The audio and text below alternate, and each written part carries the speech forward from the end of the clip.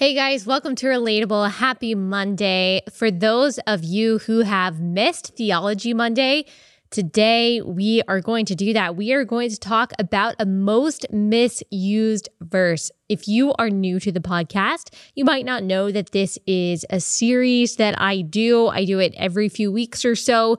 We have talked about Philippians 4:13. I think that we have talked about Jeremiah 29:11. If we haven't talked about that yet, we will. We've talked about a variety of passages that are used a lot in the Christian community or even in the pseudo-Christian community, online, whatever, in a way that is decontextualized and therefore is not accurate and therefore is not actually as encouraging as the decontextualizer would like the verse to be. And we always talk about why the actual meaning of a verse is so much better than our perceived and comfortable meaning of a verse that we use to build ourselves up. When verses are used to glorify God rather than to just make ourselves feel better about ourselves or our efforts or whatever, the result is always much better, obviously, because God is more glorified, but it's also better for us. Before we get into this particular verse that we're talking about today, well, I'll tell you, it's Psalm 46:5. God is within her, she will not fall. I know you as a woman have heard about this before and have seen this shared, but before we get into this, I want to tell you guys about Hydrant. I've talked about Hydrant before. They're an awesome, awesome company. Top performers in business and in sports often attribute their success to their morning routine, whether it's waking up early, they set their goals for the day, they journal, they pray, whatever it is. But not everyone has the time to do it all. But if there's one thing that you can do in your morning routine to make sure that you are off to the right start for your day, it is making sure that you are hydrated. So with Hydrant, you can jumpstart your mornings. Did you know that 75% of us are walking around every day in life chronically dehydrated? That has been true of me in the past. We are suffering needlessly from frequent headaches, from energy slumps, from poor focus, and it doesn't have to be this way. If you want to kick the coffee habit, that's something that I want to do. But if you are worried about your energy levels, you have to make sure that you are hydrated. So Hydrant creates flavored electrolyte packets that you mix directly into your water to make hydrating your body easy and delicious. Each rapid hydration mix has the 4 essential electrolytes your body needs to help you hydrate quickly and to stay hydrated all day. It is backed by research. The formula was developed by Oxford scientists to provide perfectly balanced, efficient hydration. There are no synthetic colors or artificial sweeteners or anything like that. Of course, it's vegan, so nothing to worry about there. It starts at just $1 a packet for a 30-day supply. You can save even more with a monthly subscription. And for 25% off your first order, go to drinkhydrant.com, enter promo code Allie, that's ALLIE at checkout. That is drinkhydrant.com, and enter promo code Allie for 25% off your first order. Again, just in case you missed it, it is drinkhydrant.com and enter promo code Allie. Okay, let's talk about Psalm 46:5. This verse that you have seen all across Pinterest, you've seen it in, influencers, Instagram bios, you've seen it shared on Instagram, something that is very motivating and very encouraging for a lot of women, but unfortunately is very often misused. The great thing is it is a comforting and encouraging verse, but not for the reasons that a lot of people that use it think. And then if we have time after this explanation, I'm going to answer some of the questions that you guys sent me via Instagram. So here's the NIV version that you have seen a million times. God is within her. She will not fall. Some versions say she will not fail. ESV is the version that I use, and it is God is in the midst of her. She will not be moved. Maybe you've seen that version shared or posted on Instagram as well. Like I said, women love this verse. We see a female pronoun and we're like, yes, finally, this verse is about me. This Bible verse speaks into my life. It's talking about me. Personally, it's specifically intended for me and my situation. I can't wait to take it out of context and to post it on my profile to make sure that people know that I am clinging to the word of God and sell a product on Etsy that has this decontextualized verse on it. I see this verse typically used across social media in a way that is supposed to make the woman who is posting it, or maybe the women who are reading it, feel fierce and strong and steadfast and determined because God is within them. And I get the feeling that sometimes, maybe most of the time, when this verse is used in that way, it's being used in a way that is much less about pointing to the strength and the power and the goodness and the awesomeness of God, and more about pointing to the strength and the awesomeness of the woman who is posting it. And as we always say on this podcast, if your interpretation of any verse or of scripture as a whole is centered on you, if you read scripture as if you are playing the starring role, if you study the Bible and constantly look to insert yourself into each passage or turn every single passage into a metaphor for your life or see yourself in every Bible character, you are reading the Bible incorrectly, and your theology, because of that, will suffer. And theology is not some like esoteric thing that only professors need to think about. It is incredibly practical. It affects how you live, how I live our daily lives, how we deal with pain and sorrow and tribulation and persecution and loss. And I want to back up before we get into this specific verse and what it really means. I want to back up and make sure that I explain where I'm coming from in this and why it's so important to have the mentality that I'm about to explain before we actually read scripture and when we try to understand what scripture actually means. So if you perceive yourself to be the starring role in the biblical narrative, that puts God in the supporting role. That makes God the guy who does stuff for you.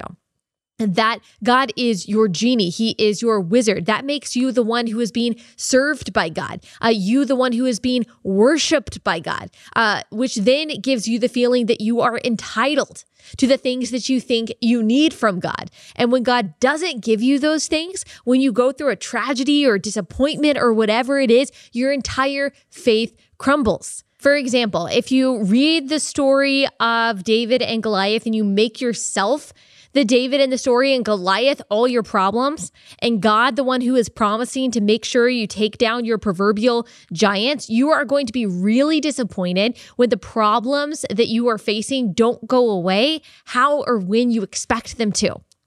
In this disappointment, sadly, so often we see this over and over again. It leads to faithlessness. At the very least, it leads to a wishy-washy kind of faith that is based on people's feelings rather than based on the steadfast joy that Christ gives. This is why theology matters. But if you read the story of David and Goliath, and instead of looking for yourself, you look for the strength and the power and the glory of God, then you see this passage rightly. Then you really have something to cling to. Then you really have an anchor. Then we are moved to worship of the God of the universe. And we can say, as Jeremiah did in Jeremiah 32:17, nothing is too hard for you. We can take our eyes off of our feeble selves and onto God, who proves that he doesn't need our human strength to do what he wants to get done. We can see his faithfulness, his power, how he sometimes makes sure that all odds are stacked against him or seemingly stacked against his people before blowing people's minds. And we can read the story and we can say, wow, God, you are so good. Instead of, wow, God, when are you going to do that for me?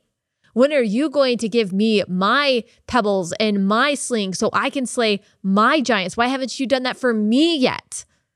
Instead of being entitled, we can be grateful for the character of God that we see in this passage. And we can move deeper into this passage and we can realize something even more glorious, that David in the passage of David and Goliath is not us.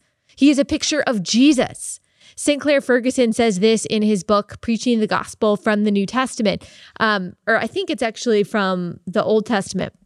Jesus is the true and better David, whose victory becomes his people's victory, though they never lifted a stone to accomplish it themselves. So let me repeat that. Jesus is the true and better David, whose victory becomes his people's victory, though they never lifted a stone to accomplish it themselves. Now, that is good news. That is way better news than us being David. Compare that to this quote, a quote that I found by some pastor that apparently people know on Pinterest, but I had never heard of. His quote says this: sometimes God will put a Goliath in your life for you to find the David within you. The reality is that you and I are not David. We're not David. David is David, and in another sense is Jesus, in a much deeper and a better sense. This story isn't about our strength. It's about God's strength. It's not about our ability to save ourselves, but God's salvation of his people through Christ, who defeated the giant of sin and death by dying on the cross and rising again 3 days later. What better news is that? How much more satisfying is that the truth, how much better is the truth that Jesus is the true and better David than the idea that we have to pick up our stones and fight our own battles. The me-centered interpretation of this passage, any passage, will lead to disappointment when we realize God has not promised to give us the things that we want. But the Christ-centered interpretation of this passage and any passage will buoy us through the most tumultuous storms. Because while our strength wavers, his never does. While our successes come and go, his success in saving us endures forever.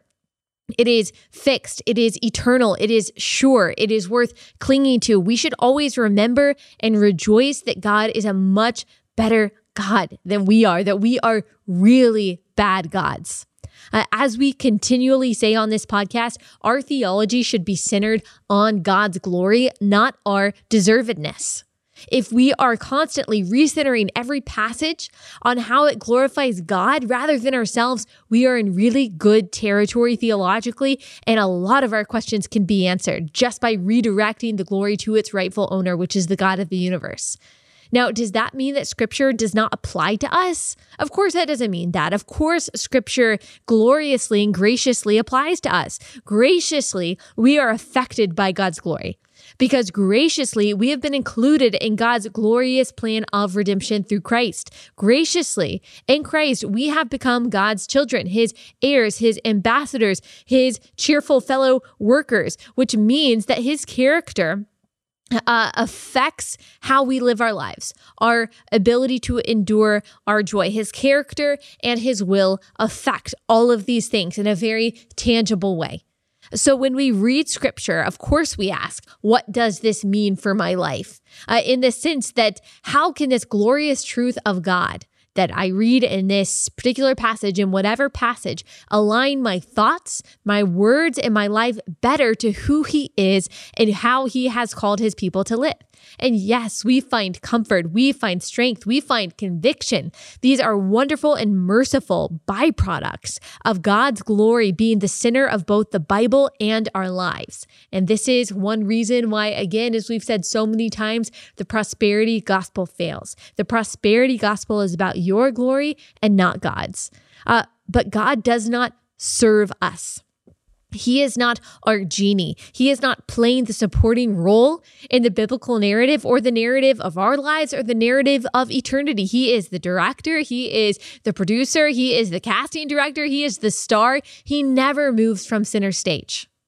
Now, what does all of that mean for this particular passage? Psalm 46:5. God is within her. She will not fall. So it means, first of all, that instead of looking primarily for what this verse says about me, what it says about us, and how this verse makes me feel, we ask the question, what does this say about God? And in order to know that, we always need context, always. Another thing that we say on this show a lot is that you cannot know God intimately without knowing God accurately. And in an effort towards accuracy, we have to know context. This psalm is a psalm of the sons of Korah. You can read that right in your Bible. And here are verses 1-7. It so helps just to read surrounding verses for us to remember, or for us to know what a verse actually means. And the question we ask is not, what does this verse mean to me, but what does it actually mean? And in order to know that, we dive deeper into Scripture, not deeper into our feelings. So here are verses 1-7 of this chapter.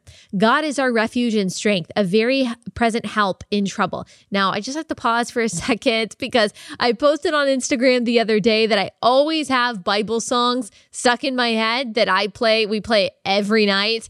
this little CD that came with this cute storybook Bible that we have. And one of the songs is God is our refuge and strength, a very present help in trouble. And then it just repeats that a million times. I know I'm an amazing singer. That should probably be what I do. I should probably go into recording kids' albums. Just kidding. I'll spare you. But that's the first thing that came into my head.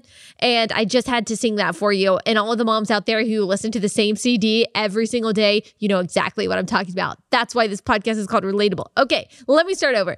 God is our refuge and strength, a very present help in trouble. Therefore, we will not fear, though the earth gives way, though the mountains be moved into the heart of the sea, though its waters roar and foam, though the mountains tremble at its swelling, there is a river whose streams make glad the city of God, the holy habitation of the Most High. God is in the midst of her. She shall not be moved. Or as the NIV says, God is within her. She will not fall.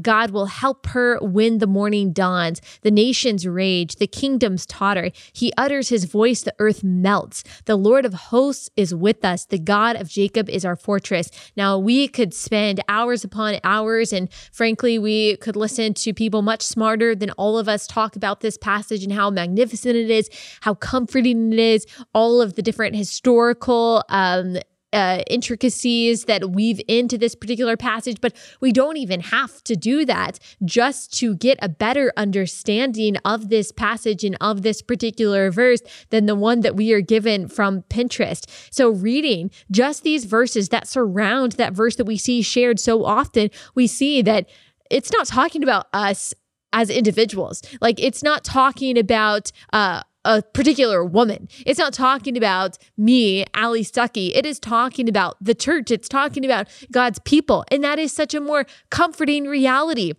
especially right now when an epidemic has broken loose and when things seem so unsure, when it seems like the economy is doing a downturn. We don't know what's going to happen in the election. This verse that says the nations rage, the kingdoms totter, but God, he utters his voice, the earth melts. The Lord of hosts is with us. The God of Jacob is our fortress. So when we take a step back and we stop thinking, what does this particular verse mean to me and my feeling and my life and my multi-level marketing business and my side hustle and my Instagram following and my feelings for today and my entrepreneurial endeavor. And we realize that this means that the God of the universe, the Alpha, the Omega, the great I am, has promised to be with his people, that he has called to himself, that he has redeemed and reconciled through Christ, that no matter what happens, that no matter what comes, that no matter what persecution comes our way, that he is going to be with us, that he is going to strengthen us, that he is sovereign, that nothing pushes him off his throne, that nothing surprises him,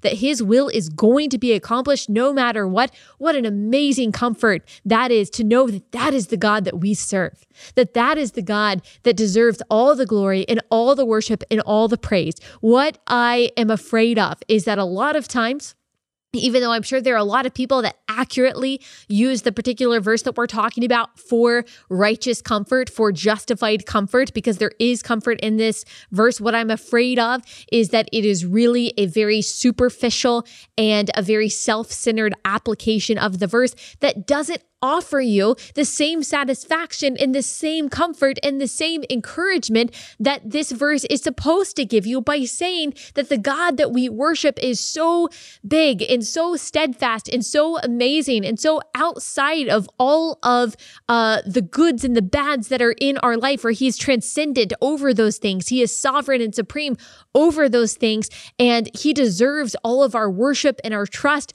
and our faith. That is much better news than this verse, meaning God is with her, that says God is within her, she will not fall, meaning that you are going to accomplish something at work. That's not what this verse means. This verse means something so much better than that. And yes, we do take comfort from it. Of course we do. We can read this at night, and we can post this on our Instagram. We can post it on Pinterest, and we can take true comfort for it as long as we remember what it actually means. That he is talking about his church. He is talking about his people. And yes, if you're a Christian, that does mean you individually as well. But let's remember the bigness of God, the bigness of his plan, how all encompassing his plan of redemption is. And really, as always, how much better it is when we read his word in the context of the rest of his word rather than extricating it and applying some superficial meaning, some selfish meaning onto it to make it mean something that it doesn't actually mean. So let's read verses 4 and 5 again. There is a river whose streams make glad the city of God, the holy habitation of the Most High. God is in the midst of her. She shall not be moved. God will keep her when morning dawns. God will not fail his people. He will not fail his followers. He will not fail his children. He will not fail his heirs. He will not fail his ambassadors. And when everything is going on, we understand that God is the God of justice, that he will pay back evil, and that we don't have to worry. We don't have to worry about everything that's going on. We don't have to be anxious about it. We don't have to fear. We don't have to believe that everything in life is riding on the 2020 election. It's important, and I think that we have civic duties, but we don't have to pretend like who is sitting in the White House is going to determine the future. God determines the future. Like, we don't have to worry about coronavirus ending the world. We already know what the end of the world is going to look like. The Bible tells us, and God is going to bring it about in the way that he tells us that he is going to in his word. Same thing with climate change. We don't have to worry. We can be good stewards of the earth, and we should be, but we don't have to worry about climate change taking down the entire universe. That is not what the Bible says is going to precipitate the, quote, end of the world. What we know for sure is that God is going to one day rule in perfect peace, that Satan is going to be bound, destroyed forever, and that we won't have any sorrow. We won't have any anxiety. We won't have any fear. We won't have any cancer. We won't have any sickness. We won't have any coronavirus. We won't have any political debates. We won't have any partisanship. We won't have anything to worry about, because the God that is spoken about in this chapter is going to follow through on his plan to have ultimate and eternal victory. And that is why we rejoice. That is the reason for the comfort coming from this verse. It is not superficial. It is not self-centered. It is about God and his glory, and we are graciously beneficiaries of that glory. That's what this passage is about. And as always, that is so much better than any kind of pithy Pinterest verse that is decontextualized and used for some narcissistic reason. Again, I don't want to say that everyone who uses this verse uses it in a narcissistic way. It's still a verse of the Bible. It's still biblical, but we have to make sure that we are applying it to the glory of God and not to the glory of ourselves. It's so much better that way. Okay, we've got a few more minutes, and I do want to answer some of the questions that you guys sent me on Instagram. And let me just say, so I guess, well, maybe it's pointless to even say this on Instagram because, well, you'll see why it's pointless. So I get a lot of questions to asking me to talk about things I've talked about before, which is total, that's fine, because maybe you just started listening last week and so you don't realize that I talked about something a few months ago. No problem. People suggesting things that I've talked about in the past, I usually just direct them to the episode in which I talked about that. Now, it is like if I just talked about something 2 days ago and I get a question on Instagram saying, why don't you ever talk about this? It can be like a little bit irking, but I try to, realize that obviously not everyone keeps up with this every single day, and there are people behind it. That's totally fine. But sometimes the questions are accusatory, like, you never talk about this, or you've never talked about this. Well, actually we have, and you can go back and you can Google, or you can search whatever app that you listen to this podcast in, and sometimes you can find those. For example, I had 2 episodes on vaccines where I talked to 2 different sides of that. We are going to dive into that subject again, by the way, because there's a lot to talk about there. So the accusations of people who claim that I never talk about something who haven't actually done their research, that can be kind of frustrating. It's also obvious that some of the people that send me questions just don't listen to my podcast at all, because they suggest something that I've talked about like so many times, or that I talk about in every episode. So I guess this doesn't apply. I would encourage people who do not listen to the podcast to not send me questions that are specifically for the podcast. But you're listening to the podcast, so it doesn't matter. Anyway, someone asked me, for example, about birth control. Just talked about that on Monday. I've talked about vaccines. Well, I haven't talked about this particular subject, so I will give you a pass on that. Someone asked, what is prayer for? I actually talked about that a little bit on Wednesday. if you are someone who believes in the absolute sovereignty of God and that nothing escapes his sovereign will, obviously people disobey his moral will, but nothing escapes his sovereign will. The Bible says not even a sparrow falls from the sky apart from the will of the Father. Nothing is outside of God's sovereign will. Difficult for us to understand, but very obvious throughout Scripture. You can listen to my podcast episode titled Predestination. One of the questions that we have when it comes to the sovereignty of God is, why do we even pray if God has already preordained everything? There is this thing called concurrence in theology where two different things are happening at the same time that seem contradictory, and yet according to the Bible, it is so. And one of those things is the absolute sovereignty of God and man's responsibility. So, for example, in the story of Moses and Pharaoh, where God says, I'm going to harden Pharaoh's heart, and I am going to basically cause him to not let my people go, he still holds Pharaoh responsible. He still punishes Pharaoh. And in the same way, like we can read in Romans 9 that this concurrence that God through Paul is trying, or the Apostle Paul is trying to explain this concurrence, this idea of God's sovereignty and man's role and his responsibility in all of this. And basically, Paul just answers, look, God is sovereign. Who is the clay to say to the potter, why did you make me this way? One of the questions that we deal with in talking about this theological topic of concurrence, God's sovereignty and man's responsibility is prayer. The reason that we pray, if we believe that God is fully sovereign and that nothing happens outside of his will, no matter what, which is true, the reason why we pray is because God has also preordained prayer. He has preordained prayer as the vessel by which, as the means by which his will is often accomplished.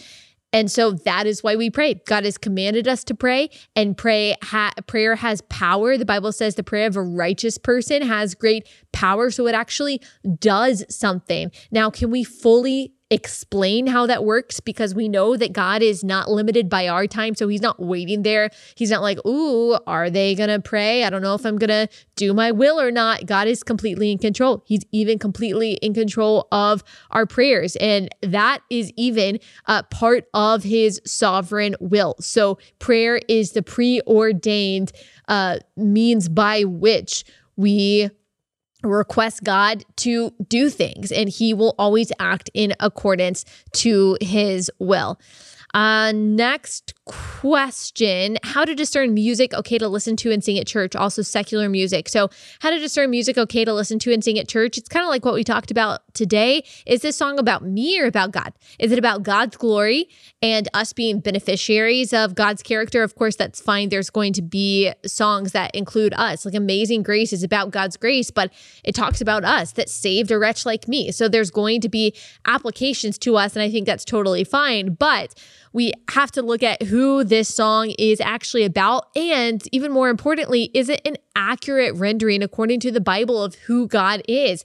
For example, does the Bible say that God is reckless? The Bible doesn't say that God is reckless. Now, sometimes I think that maybe we can think too hard about these things, but we do need to make sure that the songs that we are singing are aligned with the Bible, not aligned with our own feelings, not aligned with some fantastical view of who we think the genie in the sky is, but who the Bible says that he is. We have ample resources in scripture to create magnificent and wonderful and God glorifying songs. As far as secular music goes, the Bible says whatever is lovely, whatever is pure. I don't think that all music, all so-called secular music is off the table, but I think that we know that we shouldn't be listening to things that are corrupted and that we know represent or glorify sin in any way. And I'm totally guilty of that. Totally guilty of that, by the way.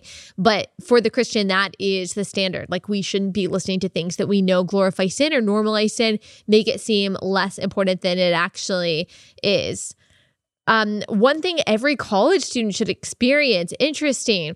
So I definitely didn't have like the perfect college experience. One thing I did is I studied abroad and I went to Scotland. Probably wouldn't encourage you to study abroad right now, especially if you're looking at some kind of like I don't know, Asia trip, Iran study abroad program. If you got one of those at your college, probably wouldn't do that right this second. Maybe in the future, not right now. For obvious reasons, I really liked our study abroad program to Scotland. I learned a lot about the world, learned a lot about independence, learned a lot about mass transit, things like that, growing up in the suburbs that I didn't really have experience. And we also had internships in this particular program. And I think that helped a lot with just growth and maturing, learning how to work under a boss in actual, like a corporate type setting, not just at a restaurant or something like that. And I think it helped. I think it really grew me up in a lot of ways. And it was just an amazing experience to see different parts of the world. I mean, Europe really is in so many ways an amazing place with amazing history. Went to Barcelona, went to Rome, saw Pompeii, went to Paris. I never went to Ireland, which was really odd and sad that I never ended up doing that, but saw a variety of places in Scotland and London. And I just went to a lot of amazing places. And if you can afford it, if you can do that, if you have the opportunity to do that, great. If you don't, like, college is going to be, just as well that you didn't go. It's perfectly fine. I would, if you can get a job, I would say find Christian friends, stick with those Christian friends. My encouragement to you would be to not get into the drinking and the party crowd that you think is worth it. It's never worth it. Never worth it. Let's see. Any more questions? Would you adopt children? Yes, we would. Any more? We're about out of time. Let's see. I did want to answer this one. Gender gap. Is there really one? So I've talked about this many times on the podcast before too. So this person might not listen to the podcast, and if so, you won't hear your question answered, which is sad. But there is a uncontrolled gender wage gap. So there's a controlled gender wage gap, and an uncontrolled gender wage gap is what it's called. So a controlled gender wage gap means that if you're looking at what a woman makes versus what a man makes, a controlled gender gap looks at all of the factors. So if you're looking at two people, a man and a woman. Those are the only two genders, by the way.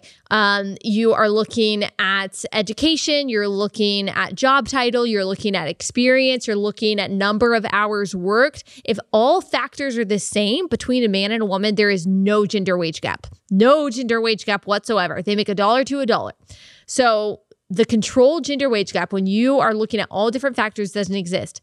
Now, the uncontrolled gender wage gap, so that doesn't look at any factors whatsoever. You're just looking at one random man and one random woman who happen to work. They work at two different places. They got different education. They got different experience. They got different job titles, the number of hours that they work, the number of, the overtime shifts that they have, completely different. Doesn't factor for any of those things. Just the average man and the average woman the woman makes 79 cents to every dollar that a man makes.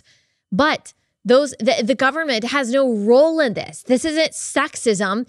These are the choices in many cases that women are making. They don't work as many overtime shifts. They don't work as long of hours. They don't usually have a major that leads to the kind of job that makes more money. So there aren't as many women who are engineering or mathematics or even business majors. There are plenty, but there aren't as many. Most of the time, women major in social studies, or they major in sociology, or they major in English, or they major in history, those kind of language arts, communications, for example. And those don't always, at least not as often, they don't lead to high-paying jobs or as high as jobs in engineering and things like that.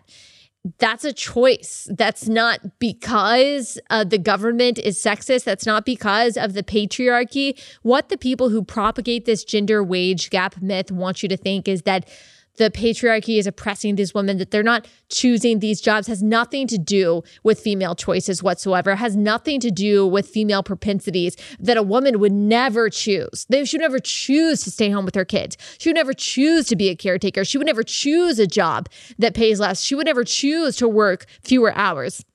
she would never choose to be an English major that happens to only lead to a job that makes, not very much every year. She would never choose that. People are forcing that on her. These are male standards that are being forced on her. Well, go back and you should listen to my episode, Why Feminism Will Fail You, and you can listen to why one of the reasons why that's a myth. But the fact of the matter is, men and women are different. There's been so much money, so many efforts pumped into getting more women in STEM, more women in science.